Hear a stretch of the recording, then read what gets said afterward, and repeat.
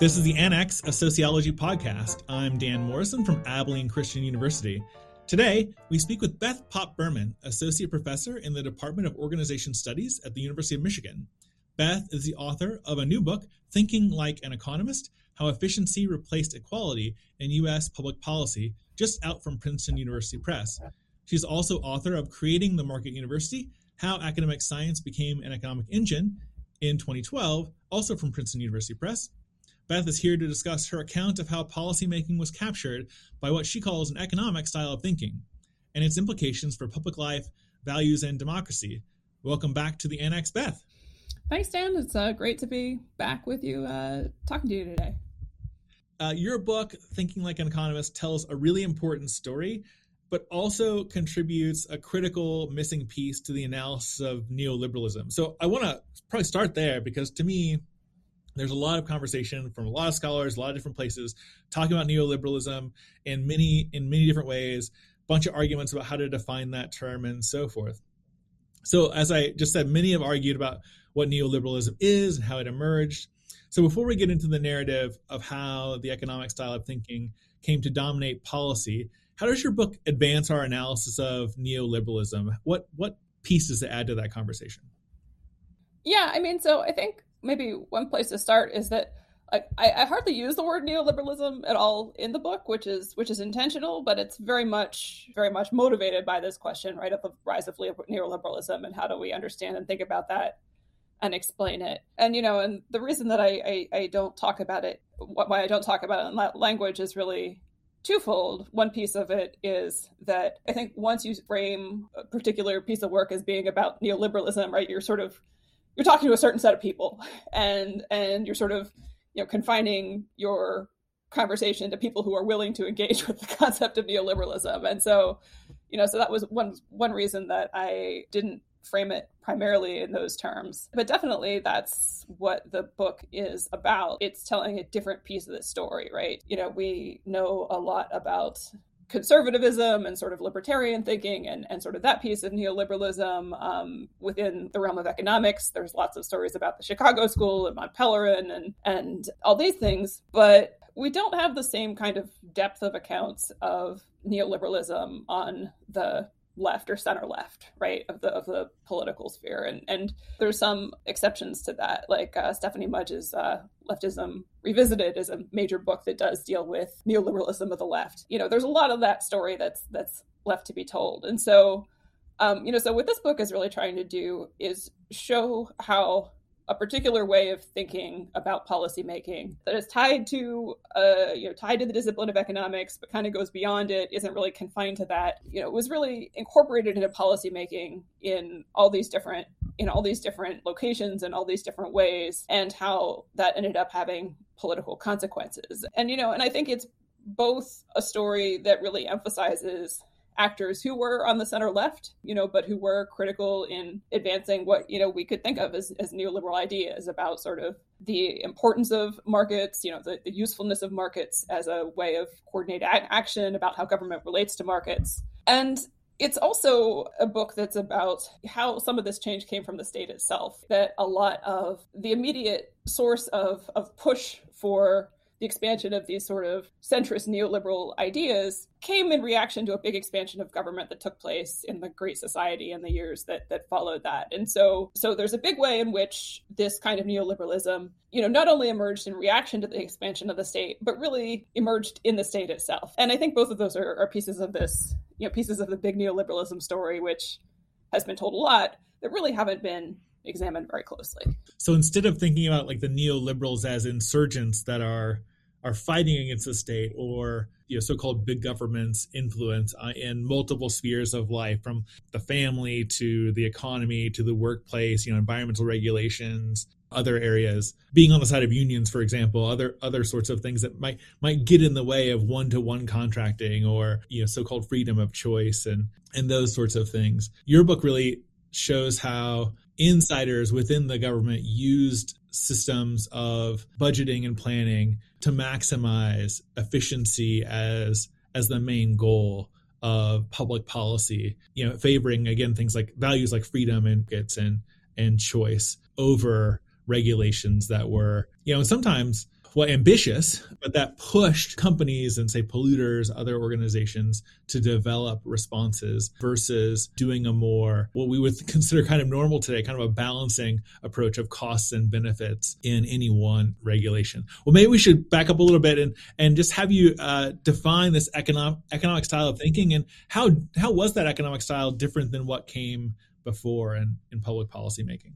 Yeah, I mean, so what I talk about as this economic style of reasoning is basically, it's kind of a microeconomics 101 way of thinking about policy problems. So it's a loose toolkit of concepts, things like, incentives, choice, efficiency, trade-offs, thinking at the margin, this sort of basic approach to thinking about policy problems that tends to, if not idealize markets, it certainly values markets as an important way of distributing resources and values the market mechanism in general. And that's really trying to center efficiency in particular as a goal of good policy making, and that efficiency can take various forms, but the idea is good policy is policy that is efficient, that is cost effective.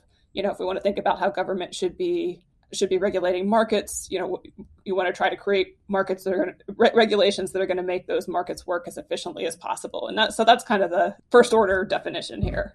Your book does talk about this microeconomic thinking and the way that so many government officials and lawyers that often staff these agencies were trained in microeconomics, with examples from mainstream microeconomic textbooks that kind of reduce businesses to lemonade stands and other kind of very, let's say, small scale operations. When in fact, we're talking about government offices and bureaucracies that regulate, just huge industries that had been organized and under one set of like government regulations and market conditions for a very long time. I mean, transportation, railways, trucking, airlines, those sorts of things that in your telling were mostly quite comfortable with the regulatory environment that they lived in before the rise of the economic style of reasoning in policy making, because that regime of thinking provided a lot of stability, right? And one thing that businesses often don't like actually is wild changes or significant changes, dramatic changes in how they are regulated. Not only because those regulations protected or at least limited the entry of new firms, but also protected a basic level of profits that would not be guaranteed under a less restrictive regulatory environment.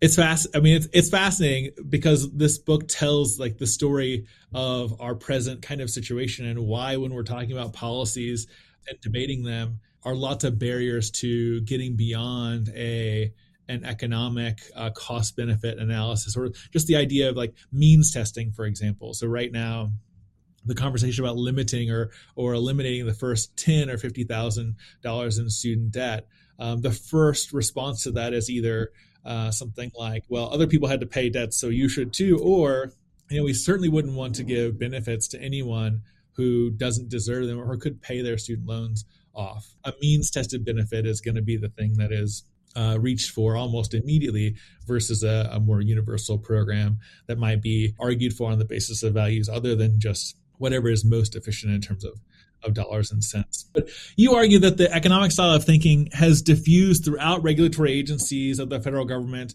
but that it was spurred on by two strands of thought. So first, systems analysts from the Rand Corporation and industrial organizational economics, first centered at Harvard, but increasingly at the University of Chicago. Can you help us understand these two analytic traditions and how this style was a combination or a confluence of those two groups, and then how this idea spread through social welfare policy, economic governance, and social regulations?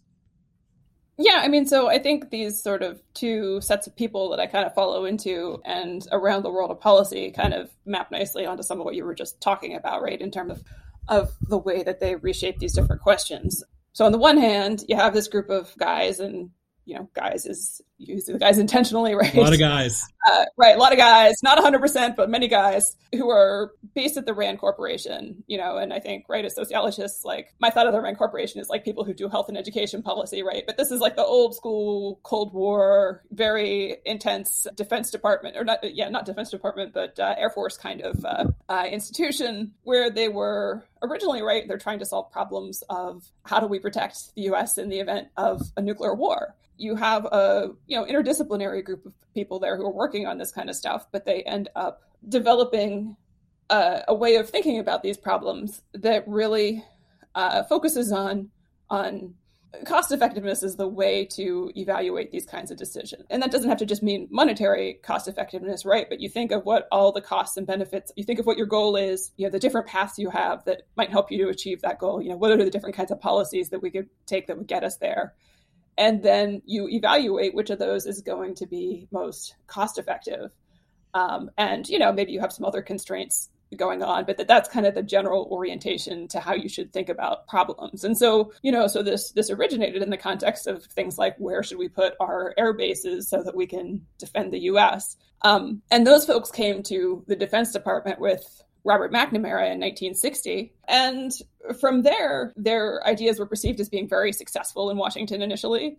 And by 1965, President Johnson was saying, hey, these methods are so great. Let's roll this out across federal government. Let's use this all across the executive branch. And so you have all these different federal agencies, including social policy agencies, that start for the first time to create offices that are led by economists, and they're sort of centered around an economic way of thinking about policy problems. They really start to think about social policy domains in new ways. And so, so you can see this in all kinds of big social policy areas in the 1960s. But like, for example, one place you see this new kind of thinking about policy come into conflict with existing ways is in an area like anti-poverty policy. So you've got Johnson's Kennedy and then Johnson are launching the war on poverty. And initially, a big piece of it is about community action and the idea that, like, a key piece of solving poverty is you need to have more political participation and kind of empower people to have a political voice and so on. And that's a very specific way of thinking about how to solve poverty. And then you've got this competing economic way of thinking about it, which is, well, this is basically an income problem, right? And so we could just, we'll create a negative income tax. We'll give people cash that will solve the problem. And like, they're both ways of thinking about poverty that within their own terms make a lot of sense, but they're really diagnosing the problem and the solution in quite different ways. And so there were a lot of different spaces like this, right, where there were kind of existing frameworks for thinking about policy.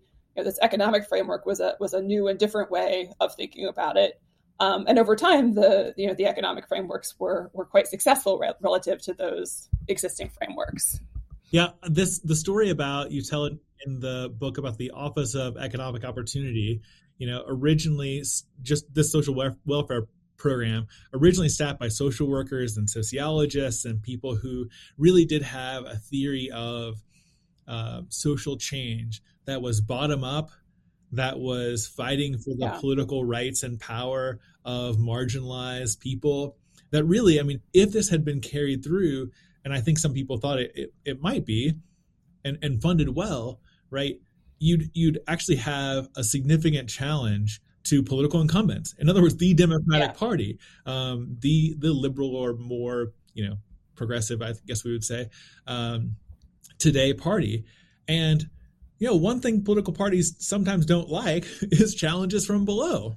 Right? Yeah. And so the government or bureaucratic apparatus then, shifts towards the economic style of thinking, towards thinking of the problem as an income problem, not only because that might be another rational way to do it, but also the side benefit, so to speak, is tamping down or limiting the possibilities for progressive, collective, grassroots mass change in sort of a mass movement at the very time, right, when there are other mass movements going on, right? So this is sort of like a cultural moment of social and political change.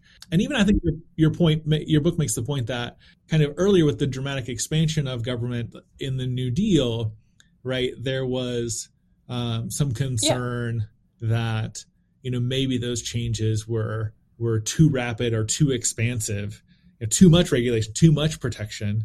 In other words, not enough exploitation. You could think of it in that sense. And so, getting a handle around how to most effectively spend government resources or tax money was also a way to kind of rein in maybe some of those unintended consequences of those policies. I mean, the other thing that I'm remembering from your book is, when these analysts came in and asked like department heads, what is your goal? And it's a literacy program and for adults. And the person who's running the program says, well, our goal is to help more adults learn how to read, which honestly, that's a great goal, right? And then the analyst says, well, how do you measure that? And the person says attendance. And I think everyone listening would say there's a disconnect there between learning to read and seat time. Yeah, and this idea that that's how you think about problems, right? Is you think about, well, what's the measurable outcome? How do you, and then once you've got a measurable outcome that you're shooting for, how do you sort of systematically evaluate like what the most effective ways are to get you there? And so, like, on the one hand, that's a very natural to us right now way of thinking. It was not a natural way of thinking to people who were, in these policy spaces at the time. But it has blind spots as well, right? So it is on the one hand, I don't think that, certainly I at least would not advocate that just measuring attendance is the best way to decide whether your reading program is doing any good in the world or not, right? But a lot of times, the kinds of questions that were being evaluated, they have other kinds of implications, like there are political consequences to them, or there are consequences that aren't being captured in the things that are actually being measured. And I think maybe like one good example of this that kind of overlaps with the one you just gave, but that's more contemporary is, you think about a debate like the charter schools debate, right? Where if what you're focused on is, do these schools do a better job of raising the test scores of particular groups of students? Maybe you're looking at racialized students, or you're looking at students from particular communities.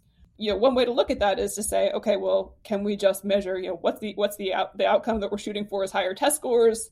Are these cost-effective ways to achieve that goal? Are they doing better than the alternative? And you might say yes, but at the same time, it ignores a lot of other questions about these sort of like political economy questions of, well, okay, that's, certainly an important thing to consider, but how do we think about that in the context of a larger school system? How do we think of that in the context of political environment where there's a lot of people who want to turn schools into vouchers, right? Like, how do we think about other kinds of consequences that don't fit as neatly within that framework? Right. I think that's right. The vouchers and these charter schools are a good example. And some cities have been completely turned their public schools over to charter. I mean, New Orleans is a great example of this. Schools exist not only for test scores, but what you're saying is they exist not only for test scores, right? So there's a civic component, there's a social emotional component, right? There's a citizenship component, and narrowing the outcome to simply test scores in math and science and reading doesn't capture all of those things. I mean, I think about Eve Ewing's work in the closing of the schools in Chicago, and Ghosts in the Schoolyard, and just how many purposes those schools served for neighborhoods that weren't really about maybe the number of students served, although there were more students in those schools, some of which were closed, than in other parts of Chicago, as she outlines in that great book. Yeah, so there's just a lot of things that aren't necessarily captured by it, and which is not to say that at least I would not say like that something like test scores isn't one thing that's worth looking at and considering. So the argument isn't that, oh, we should just ignore all this stuff and just kind of say, well, schools are good and never think about it again. But the story in the book is that as this became sort of an indispensable way of framing problems, right, that it became harder to center these other kinds of things that social policy areas were trying to do, and that that had real political consequences in the long run. I mean, I think about this in my own classes when we're trying to make an argument for a sociological perspective on some kind of outcome, and or even the value of sociology itself as a discipline for people who aren't going to become professional sociologists, for example. Just getting a hearing for the kind of like critical analytic work that sociologists often do, precisely to help us think about other kinds of values and other kinds of outcomes that our policies might be getting us that are not measured, or not seen worthy of measuring. Seems to me to be increasingly difficult. I haven't been at this very long, but for a lot of reasons. One being just the cost of higher education in general. If you're thinking about education as purely a private good, and I'm only here to get a better job, to get more money to pay off my student loans, for example, it's harder to make a non-economic argument about the value of studying some fields that don't have as clear a path to direct monetary gain. Yeah, no, I think it's kind of a mixed bag, right? Like, I think there's some areas like higher ed where, like you said, it's become harder and harder to articulate the value of higher education in alternative ways. And I think partly that's just because, like you said, the cost keeps going up. And so the more expensive it becomes, the more unavoidable it is almost that you're going to have to think about it in terms of, at a minimum, am I going to be able to pay this money back in the long run, right? But there's other spaces where I think other kinds of thinking about problems are on the rise and expanding. And I think there's a lot of ways in which people are more open to structural explanations now than they used to be. And I think just kind of, I don't know, like the students I see, the awareness of like the idea of like structural racism as a concept, right? That racism isn't just about like attitudes between one person and another person, that there's this history of racism that played out in laws and then affected people's life chances, over the course of generations. And that, that means they're starting out from different places and have different sets of opportunities, right? So I think ideas like that, at least, I don't know, I find that students 10 years ago really had to be introduced to that. And now they're kind of already there, right? Like that's not a new idea to them. So I do think there's spaces where, thinking like a sociologist has become more prevalent. That's good. Sometimes I fight that structural racism battle, and sometimes I don't. There are definitely sections of students here that are already there, and others who still think in sort of more individualistic terms. But that's why we're here to help fill in that picture. I want to talk about this very interesting story you tell about ozone regulation. Now, I haven't thought about ozone a lot until since probably elementary school, when I learned that there's a hole in the ozone layer and that we were all responsible because we used Aquanet hairspray. Yes, yeah, too much Aquanet. There was a lot of Aquanet in the 80s. It was mostly my grandmother, actually. Lovely woman, but used a lot of Aquanet. So the story you tell, there's this group that analyzes significant regulations in Carter's administration. This is obviously it's in the late 70s. And they fought the EPA, who had proposed a 0.08 part per million standard for ozone. Now that's, I'm not an ozone scientist, so but that's the standard that they wanted.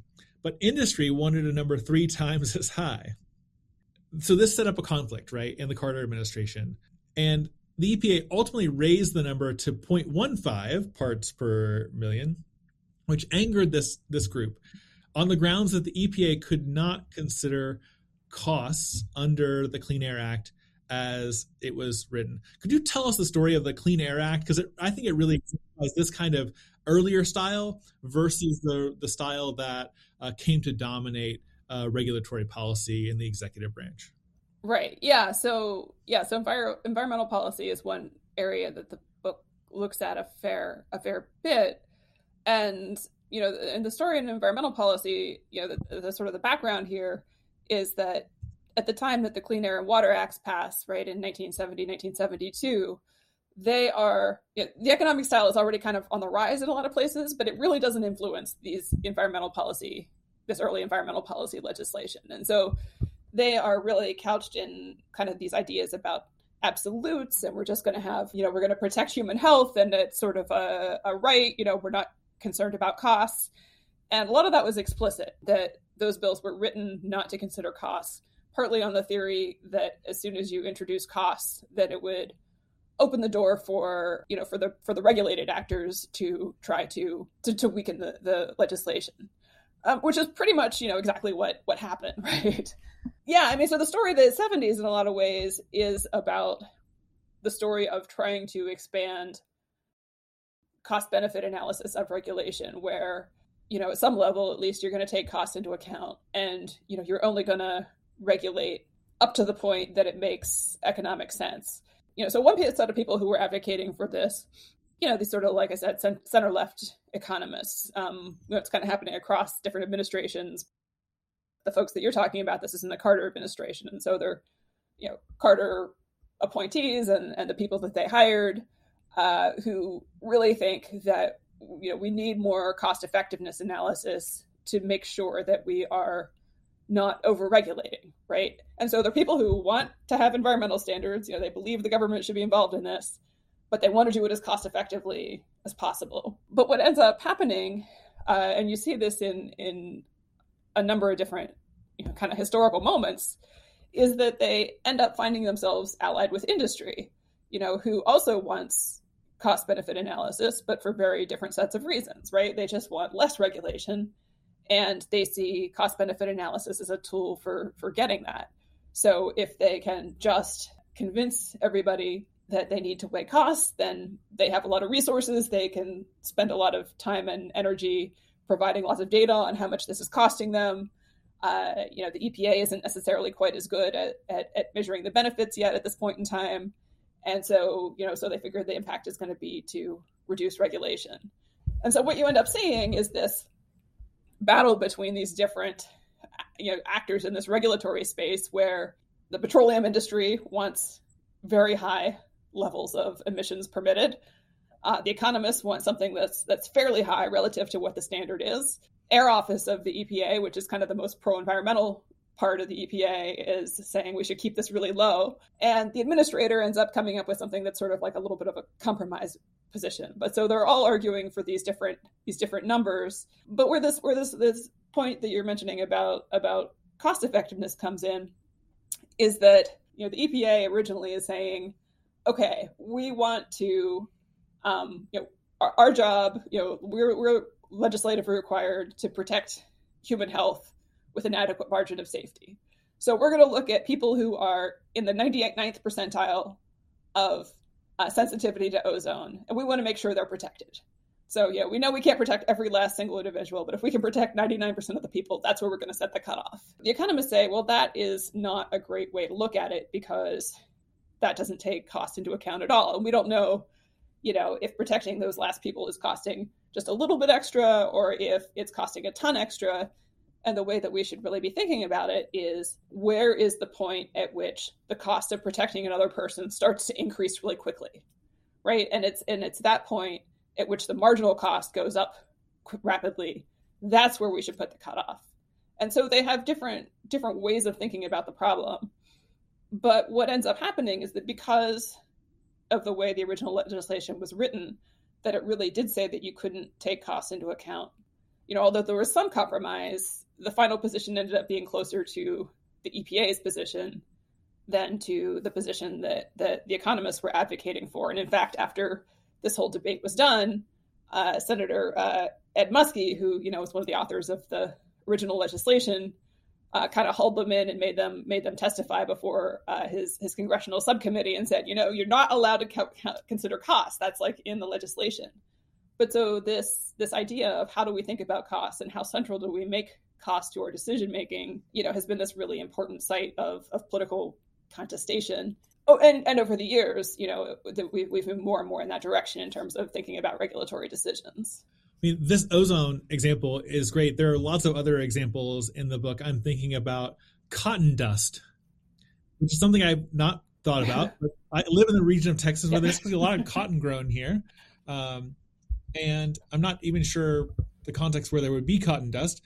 But one of the stories in the book is about how polluters, industry, wanted to have their pollution not counted at the site of the production of that pollution, but rather bundled all together and then kind of sort of put into a market of its own. So the whole idea of like cap and trade, the whole idea of saying, well, if I reduce pollution emissions in place A, can that offset some of my pollution in place B? Because of course it's all one environment, right? And so does it matter whether I take the pollution out of A or B? If I take it out of A, it's going to cost me a lot less than if I take it out of B, versus the original regulations were measuring pollution at the point of production. So if you have a factory in Abilene, you have one in Fort Worth, you can't count them as the same place. You've got to count them as different places. And this is an example of sort of the way that this style of thinking sort of chips away at regulatory standards as the economistic style of thinking gets incorporated into practice. Am I reading that right? Yeah, and I think right. I always feel like I have to defend the economic way of thinking about it a little bit when I have these conversations, because I think the logic, it makes sense to understand the logic on its own terms, right? That what they, so say you're trying to cap pollution at a certain amount, and you're telling companies that they have to limit their pollution, keep it below a certain amount. Well, there may be, from the economic perspective, there may be places where it costs a ton to make that change, and there may be places where it's very inexpensive to make that change. And if you are right, the places that where it's not very expensive to make the change, those are the low hanging fruit. And so you want to encourage the change to happen where it doesn't cost anybody very much, and not just require the lower level pollution everywhere, even where it might be very, very expensive, because it's just not economically sensible. And so, so this part that you're talking about of initially this idea that, okay, well, companies can kind of average out or trade off the amount they're polluting across different sites, so that, maybe they can cut their pollution in one smokestack to 50% of what the acceptable level is. But another place that's over the line where it would be really expensive to reduce it, they can, not reduce it there, and have the extra reduction that they did sort of count towards their overall, their overall goal that they're supposed to achieve. That was actually sort of the seed of this idea of emissions trading, right? Which eventually became cap and trade, because once you're thinking about doing that, then it's a relatively short step to thinking, okay, well, if we are going to let companies trade off among different locations, within their own factories or production sites, why not let them trade amongst themselves, right? If this company can make its reductions really cheaply, maybe it wants to make some extra ones, and maybe some other company that has trouble making those reductions can pay it to do so. So from an economic perspective, this is a win-win. You are still achieving the reduction goals, but you're doing it in a more cost-effective way. And I think, there's certainly, right, there have been cases where this has worked really well. It overlooks some things, and I think the things that it tends to overlook are the politics of all this. That it is, for one thing, if you require places to meet certain emissions reductions across the board, some of them are going to do even better than that. And so, you tend to, your average reduction tends to be actually a little better than it is if you kind of say, well, you just have to reduce enough that all your pollution averages out across different locations. It also tends to underestimate both the political difficulty of implementing these systems, and then actually the technical challenges around making them workable. So in the US context, the first big cap and trade system, the first really large one, was the acid rain program, which turned out to be very effective, and and was seen as being a model for the rest of the world. And it did do a pretty good job of what it set out to do. But it also became kind of the assumption of that's what our model should be for addressing climate change. And so far to date, there have been a number of places that have tried cap and trade models. The EU has done this, California has done this, and they have not been great at reducing emissions overall, because it turns out it's very hard to muster the political will, for example, to set the permit level low enough that it actually makes any difference. So there's all these other kinds of challenges that, that if you're too focused on just this is the logically sensible, clean, efficient way of solving this problem, that can get too attached to that and unwilling to consider other kinds of solutions that may be less elegant, but that might be more realistic or more workable in some way. I think the other thing that your book mentions on environmental regulation and pollution specifically is that how these policies begat really the environmental justice movement and the environmental and the idea of environmental racism, or the movement to fight environmental racism. I mean, you can imagine, and so I live in Texas, and along the Gulf Coast, from east of Houston, from Houston to almost to Lake Charles at least, there are a bunch of petrochemical industry and affiliated factories and things. That place is very bad.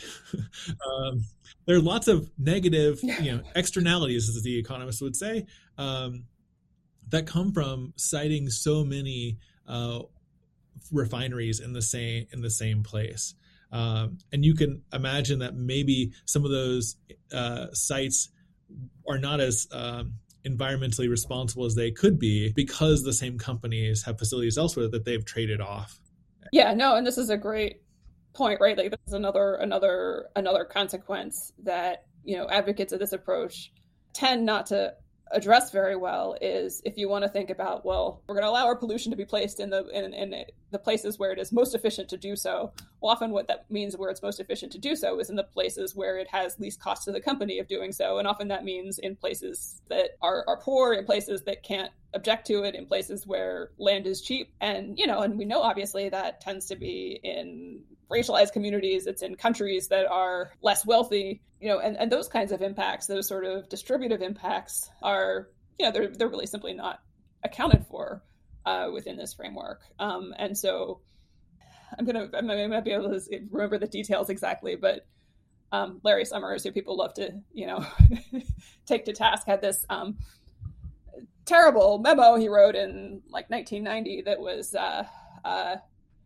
it was, perhaps tongue-in-cheek, but also really accurate, that that it makes sense to send all our pollution to the poorest parts of the world, because that's the places where it's cheapest to go. And so that's the efficient solution, is for, because it's more costly to have it be here in the US. It's better to send it somewhere where it's not going to be very expensive to get rid of, which of course, from a justice or human rights perspective is something you think about very differently, right?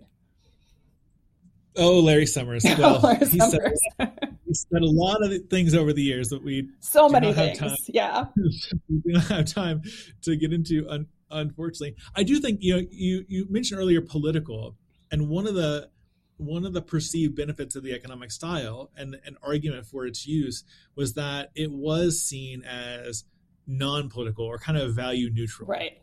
It's sort of like the if we can clarify which approach makes the most financial sense or is most efficient economically in terms of allocation of our resources, then we can sidestep any questions about whether or not what we're doing is the best thing to do in the first place, right? So sort of leaving the political stuff to the politicians, right, and leaving the implementation to the administration and the bureaucracy, so to speak. Yeah, because for a lot of people, this was very explicit that it was about separating the means from the end, right? So, we'll let the politicians set the end. That's not our job. They tell us what we're trying to achieve, and then we're just going to figure out the most cost-effective way to get there. But I think, what that really, I think that overlooks a number of things. One is just that efficiency, it sort of starts from the assumption that efficiency is a neutrally good thing, right? Which, on the one hand, right, nobody's going to advocate anti-efficiency for its own sake. Nobody, you don't just want things to be, nobody says being less efficient is inherently better, but efficiency is something that's often in tension with other values. And so, sometimes with the social policy stuff, the value of something like universalism, where the most efficient policy might be one that is means tested or that only goes to a subset of people, but you might want universalism either because you want it for value-based reasons or for political reasons, that universalism can create a constituency for policies that then defends them, which is like what happened with Social Security. The larger point is just that, you know, that efficiency is not the only measure of what makes a good policy. And so just sort of assuming, oh, well, as long as you know what your goal is, just figuring the most efficient way to get there is necessarily the best way to get there. Yeah, well, yes, it may be good to have policy that's more efficient, but sometimes that's in conflict with other things that you want. And so it's important to think of efficiency as, you know, as one competing value among multiple competing values, and not as just some kind of neutral measure of what makes for good policy. I mean, while reading this book, I kept thinking about Hillary Clinton. Just because of her reputation as someone who knew policy really well and was very good at designing technocratically efficient, that's not even a term, but technocratic kind of solutions to programs that to me like completely fit this style. Almost everything that in her candidacy that she proposed was not universal. We can't do Medicare for all because high income people can pay for their own health insurance, or many people are already getting insurance from their employer, or we can't do that because unions bargained for health insurance as part of their, you know, compensation package when, you know, GM or whatever a company couldn't or wouldn't do raises or something like that, which is a real change, as you document in this book, from the Great Society programs and the New Deal programs, really the New Deal programs of FDR, this really transformational president who himself was doing these things to stave off, in some ways, even more progressive, ideas. Right. The New Deal was not. The New Deal itself was a compromise, right, with more socialist elements that were active during the time. So I don't know. Did you think about Hillary Clinton when you were writing this as kind of an avatar of technocratic economics? Yeah, I mean, I think I thought about Obama a lot, right? Yeah. I kind of opened with Obama, and if he's the one, it works for Hillary too, right? It's the whole, pretty much all prominent Democratic politicians of the 90s, 2000s, and 2010s until, there's some people who pull away from this now, right? But a lot of what I thought of were the politics of Obama, where you had an administration that came in, controlled the House and the Senate at the beginning, was very elected on a progressive wave, was kind of had this whole hope and change rhetoric, right? Kind of came in with big promises and with a lot of political power. And admittedly, in the middle of a financial crisis, there were big things happening on the table. But still, one of the things that really struck me was that the Obama administration, its starting point was with these kinds of solutions, right? There was never like a really serious conversation about, should we just advocate for universal health care and then, have that as a starting position, then say, okay, well, if we can't get that, then what's our next best solution? The starting point is really like what it makes sense to do is have a system that is means tested, that kind of uses market exchanges to try to keep costs down.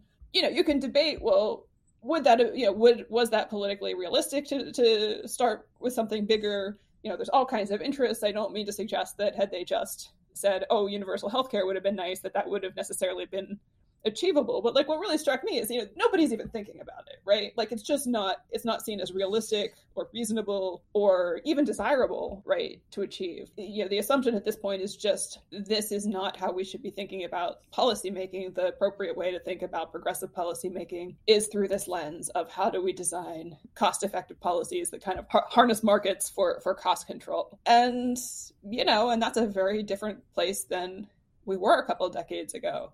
Ted Kennedy in 1970 campaigned on national health insurance for everybody with no cost sharing. And that was kind of the Democratic position until, through most of the 1970s. Yeah, the big innovation, right, in the Affordable Care Act is the marketplaces, right? So each state would run an exchange, which is a marketplace, right, where insurance companies will compete for your business in these tiered kinds of plans. I mean, we have several options at my employer, and it's maddening. And I'm a medical sociologist. Yeah, I mean, I think you can see, right, there's some places where it kind of worked and other places where it didn't work so well. I mean, if I'm remembering right, like it didn't work very well in New York because there were like too many options and people weren't very able to distinguish among all these options. It worked a little better in California because it was a more limited set and right, but so there were all these kind of institutional details of how it actually played out that meant that sometimes this was a strategy that accomplished what it set out to do. Sometimes it didn't work well at all. But, you know, it varied a lot, right? It varied a lot depending on exactly what the details were of the specific state and the specific details of the design. Well, another example of choice, right? Allowing states to set their own parameters and within a broad set of constraints. I did want to get, since we're on politics, I thought towards the end of the book, you have this fascinating section on how it was really the Democratic Party that was all in on the economic style of thinking for regulation and public policy across domains. But interestingly, it's Reagan who is one of the more inconsistent users of this style. And so when it suited Reagan's purposes, he was all in on cost benefit analysis and using the most efficient means to do things like limit social welfare spending. But in other cases, not so much. Can you help us understand why that was, and why is it the Democrats are way more wedded to this style than Republicans? Do you think? I've thought about this a lot, and I'm still not sure I have a full answer. From Carter on, pretty much, Democratic policymakers tend to be pretty committed to the economic style as a broad way of thinking about policy making. Reagan uses it strategically. He advances it where he thinks it's going to achieve his existing political goals. He gets rid of it where it seems like it's going to run into conflict with them. And that's kind of a divergence that you see continuing to happen. I think the best explanation I've got right now is that some of it is just about Democrats and kind of like the faith in expertise, I think, is tied up with faith in the idea that states can actually do things, right? Like, so it's kind of part and parcel of, if you don't think that the state is doing anything useful, then like you don't need experts, because the point is not to make it run better, to make it work better.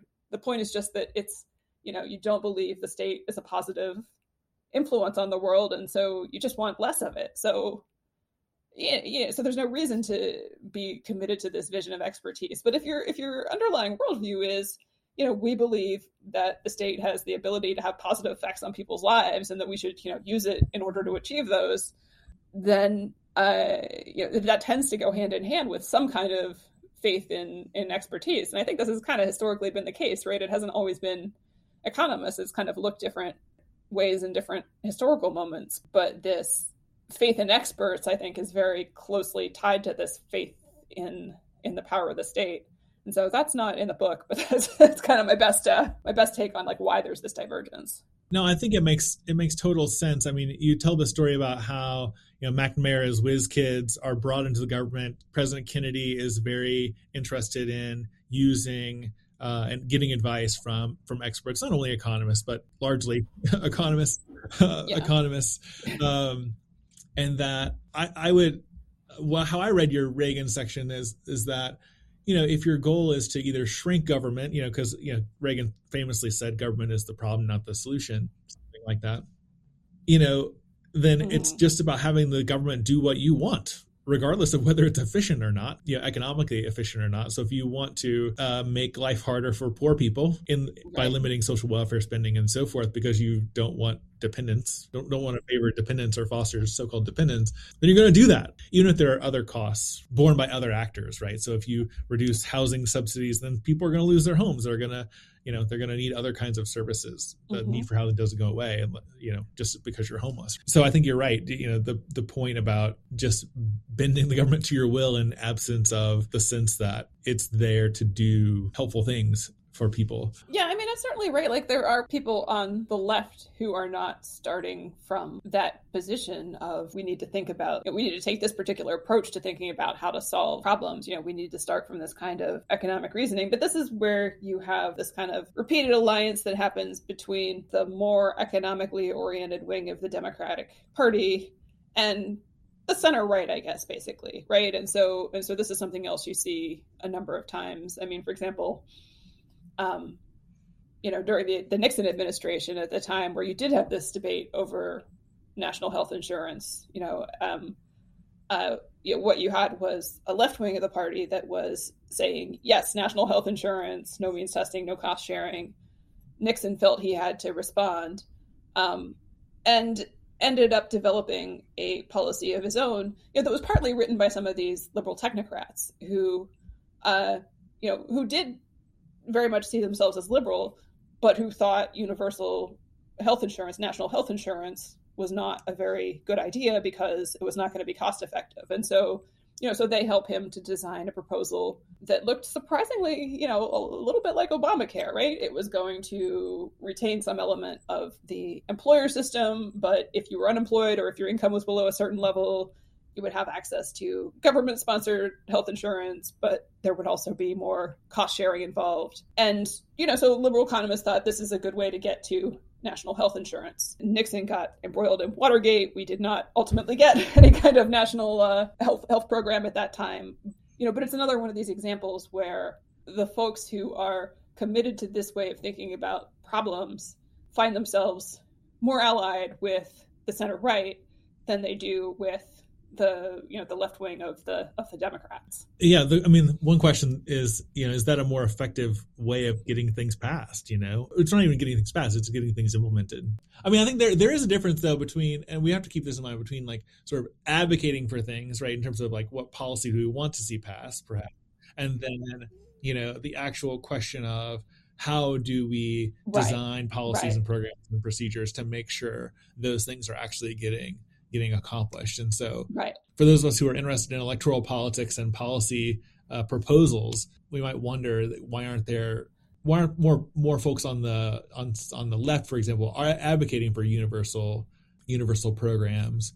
And maybe part of the reason why is that the economic style prevents those kinds of policies from getting a full hearing.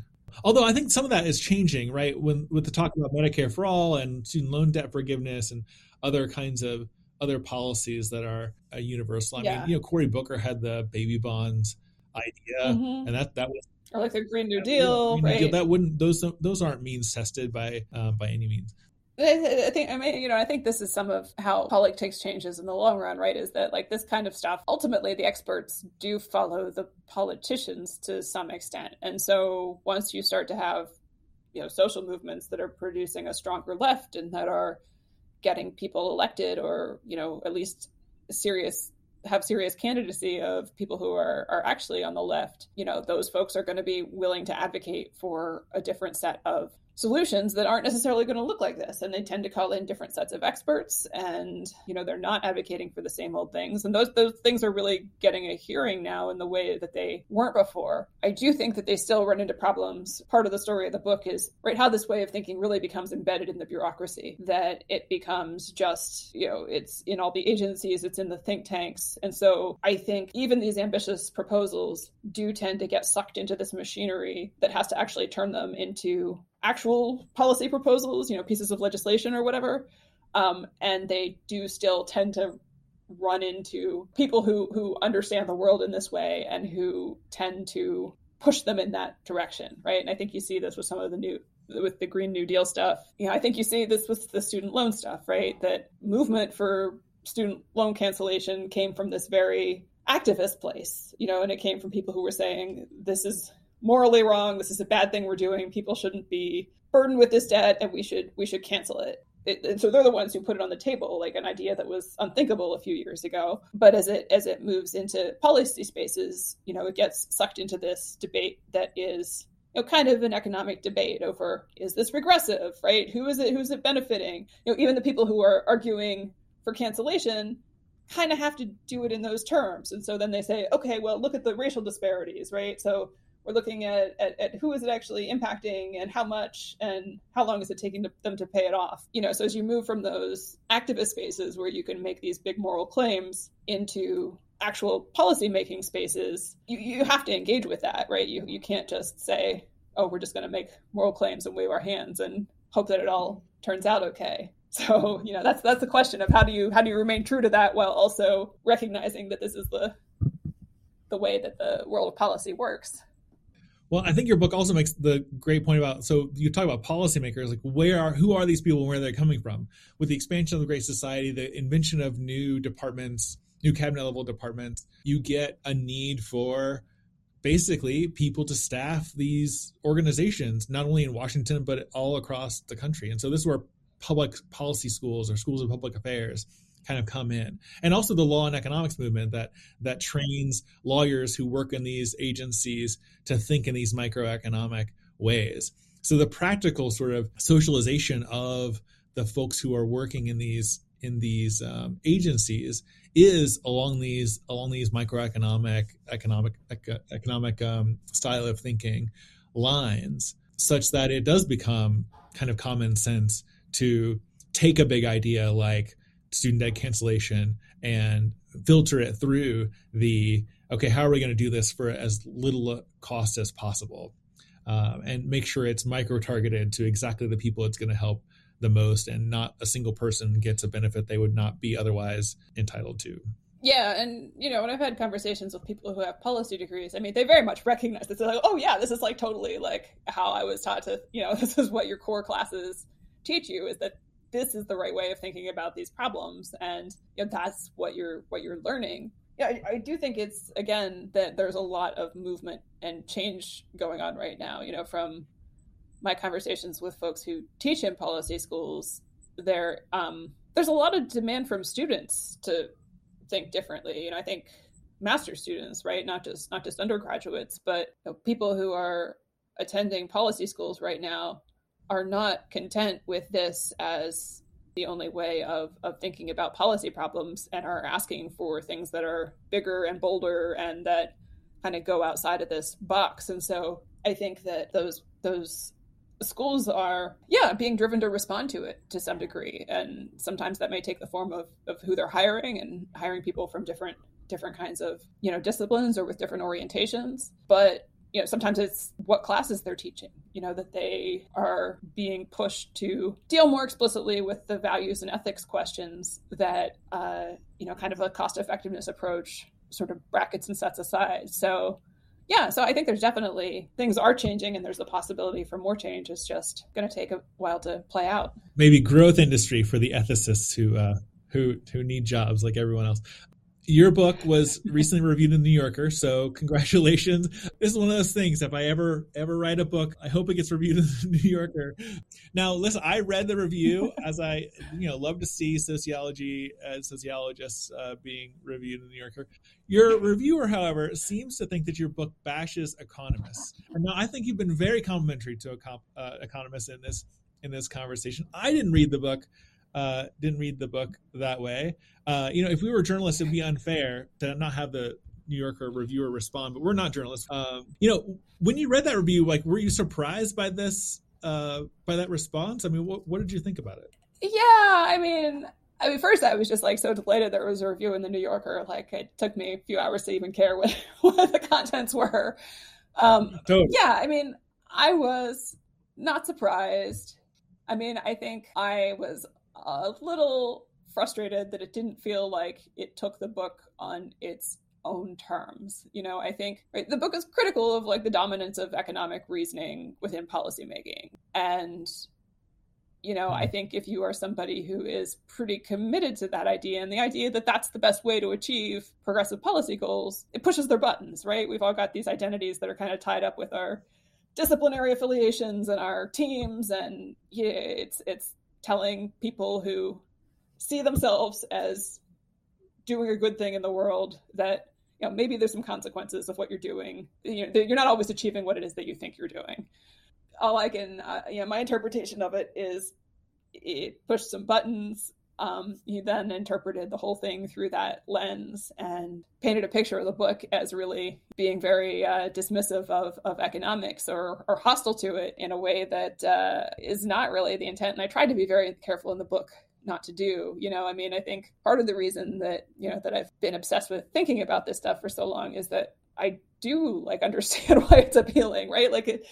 I get it. I see this. I can see wanting to do this, wanting to try to make policy more rational, more cost effective, right? It's a very appealing way of thinking about problems. And so part of why it's an appealing topic to me is because I both get the appeal and also think that there's issues with it. Probably still net positive to have a review in the New Yorker, but I perhaps personally would have chosen a different reviewer.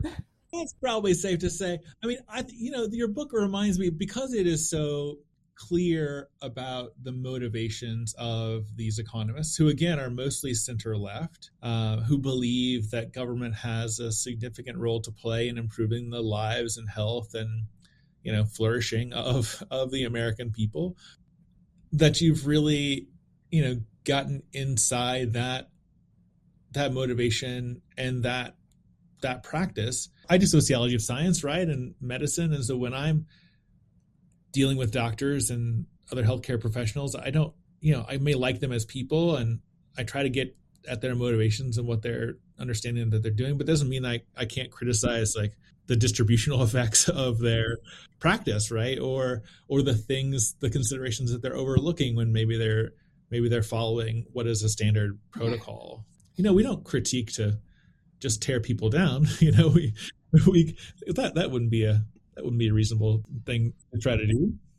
My hope was that even that somebody who was an economist could read this, and even if they did not in the end agree that economics had the effects that I'm saying it would here, that they would recognize the picture that I was presenting, right? That they would say, oh yes, this is a historical account that seems correct. This is an accurate, representation of what we do and how policy works. And I have got that feedback from some people, right? That's the feedback that I really value is, I don't agree with you in the end that this is the effect. Basically you got this story right. And, I think that's more important to me than somebody who sort of dismisses the whole argument because they see it as trying to do something different than what it's actually trying to do. Well, let's talk about non-book stuff, Beth. We're still in the midst of COVID, obviously. It's May of 2022, but month 8 million and whatever. Yes, 2 full academic years of COVID, it seems. What have you been working on recently? Taking any trips? Want to tell us about travel? Yeah. Well, I guess I just took my first work trip since really before the pandemic. So I went to LA for a workshop for a couple of days ago, which was very strange. And, even though obviously I see people on campus and stuff, the idea of just being in an intense space of socialization with other folks for 2 straight days was a very strange experience. And I by 11 a.m. each day, I was sort of exhausted of small talk and had to figure out how to continue to say things in response to people. So I think definitely still a little bit out of that habit of going out there and making chit chat. Yeah, we just returned from students and I went to the Pacific Sociological Association annual meeting in April in Sacramento, which is a lovely city and just a wonderful time. But it was very strange to be back in conference space, of course, masked and all of that, but very strange. We'll look forward to Los Angeles and see what happens there. Yes, so be going back to Los Angeles in a couple of months. So hopefully this is my warm-up run, and by then I will have it down. Let's see. Anything else you want to banter about? Your eldest is about to graduate high school. Yeah, so that's a little bit scary, right? But yeah, I mean, again, it's COVID has kind of made that all a very strange experience too. So, we moved to Michigan the year the pandemic started, right? So 6 months before. So my eldest has had 1 year in one school, a year when COVID started, a year that was basically entirely, till the very end online, and then finally a last year of semi normal school. So it's maybe not the high school experience that anybody would have dreamed of, but nevertheless, here we are.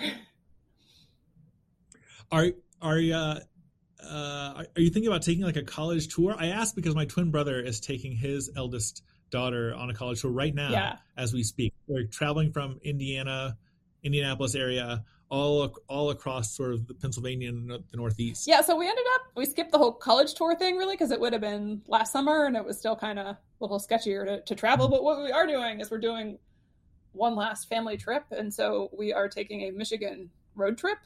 So, like I said, we've been here now 2.5 going on 3 years and feel like we haven't really left the southeast corner of the state. And so I don't know if you know Michigan at all, but it's a really big state, right? And so we're going to take some days and we're going to drive all the way up to the top of the Upper Peninsula and back. And, it's going to be one of these memories that may be very painful in the making, but hopefully everybody will remember for a very long time after we spend so many hours in the car together.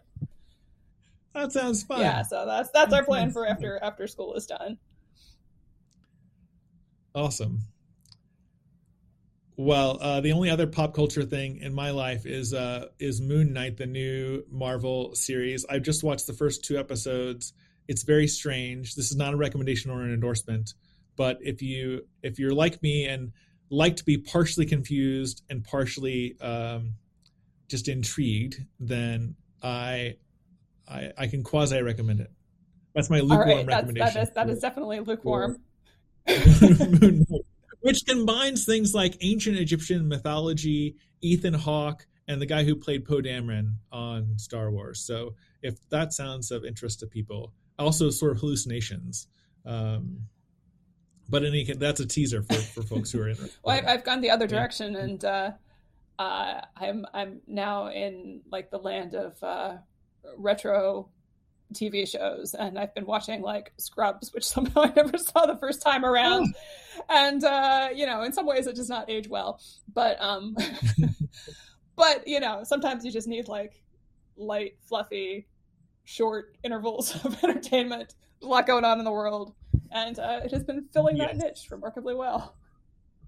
There is a lot going on in the world. As I said, we're recording in like late May of 2022. Those of you who, when you're listening to this, you remember where we were at that point. There's lots going on.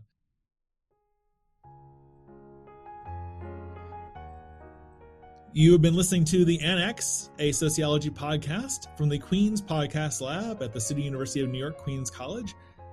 Joe Cohen is our fearless leader. Thanks to our producer, Oscar Rosario Caballero, and music by Lena Orsa.